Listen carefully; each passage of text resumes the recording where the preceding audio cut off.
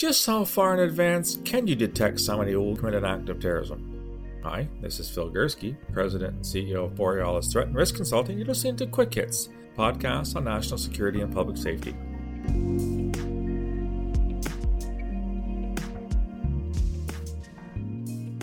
I'm pretty sure all of my listeners are very aware of a horrific terrorist attack that took place in Christchurch, New Zealand, in the South Island in March, I believe it was, of 2019, perhaps February, when an Australian named Brendan Tarrant went into two mosques, and he had an automatic weapon with a bunch of ammunition, and he essentially started shooting randomly at worshippers. In all, he killed 51 people before he was arrested. He was found guilty of several counts of first-degree murder and was sentenced to life in prison.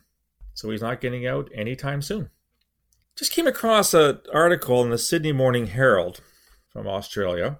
Brendan Tarrant was Australian, even though his act of terrorism took place in New Zealand, entitled "The Warning Signs in the Christchurch Terrorist Australian Upbringing." And I want to cite a couple things from this article, as I want to get into this notion of who should have known better, who should have known that Brendan Tarrant was on a one-way ticket to terrorism. Here's how it opens, the article. This is by Caitlin Fitzsimmons, apparently a senior reporter for the Morning Herald. The Australian-born terrorist behind the Christchurch mosque shootings was openly racist at school, experienced family violence at home, and had unsupervised access to the internet from childhood. Apparently he was into anti-Semitism. She quotes a senior lecturer in criminology at Murdoch University in Perth who said, "There are different forms of violence, from people who are quite willing to abuse someone racially on a bus or on a train, to those willing to go out and cut off a pig's head and throw it in a mosque, to those who will firebomb cars. It is very, very rare case that you get someone like Brendan Tarrant who can walk into a room of warm-blooded people and start murdering them in cold blood." So, what do we do about all this? There's no question that Mr. Tarrant had a troubled upbringing.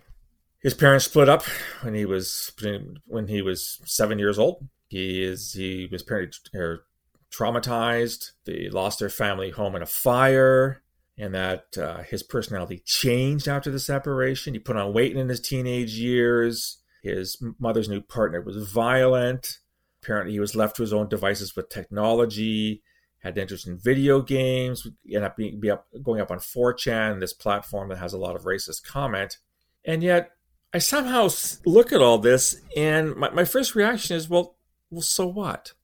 And I'm not saying so what in reference to what Tarrant did. It was horrendous. It was violent. It was terrible. It was a horrific act that he'd carried out, slaughtering these people in a mosque while they were at prayer.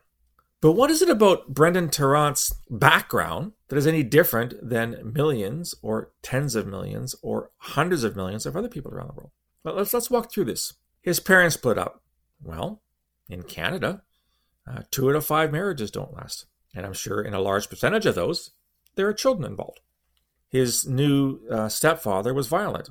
Again, I'm pretty sure that happens an awful lot too. He was left unsupervised online. Well, there's a surprise. My 3-year-old grandson has an iPad and he watches videos on it. I'm not saying he watches racist videos, but he watches, stuff appropriate for his age. Giving kids access to online stuff is just the norm these days. Is it right? Is it wrong? I don't know. It is what people do. But the most important thing I want to settle on today is this notion that he was expressing racist views as a teen. And that should have been a red flag for what he did in Christchurch in February of last year. I want to push back against that based on personal experience. My own mother, God rest her soul, was racist. She certainly saw certain people as not as good as others. She didn't hide that fact. Ergo, I used to hear some of these comments when I was growing up. I myself do not see myself as racist. I don't share those views of my mother. And yet to draw a line between my mother's views and saying that put her on a fast track to violence, of course, is bullshit. My mother was the least violent person I've ever known. See, here's the problem. When we try to unpack cases like Brendan Tarrant, in hindsight always being 2020, there are always those that say, yeah, well, we should have known when he posted this, or when he said that, or when he did this. We should have picked up on that. And if we picked up on it early enough, we would have avoided the loss of 51 lives in those mosques. The problem, dear listener, is the difference between false positives and false negatives. Let me walk you through this. And I devoted quite a bit of this into my first book, The Threat from Within, back in 2015. A false positive is an element that one assumes or thinks is important and yet doesn't apply. Let me give you an example. If you were to say terrorists are marginalized, and the first person who's marginalized, who doesn't end up being a terrorist, is a false positive. If you were to focus all your resources on marginalized people, you would cast a very wide net. And you'd actually catch very few terrorists because the vast majority of marginalized people don't become terrorists. The other side of that coin are the false negatives.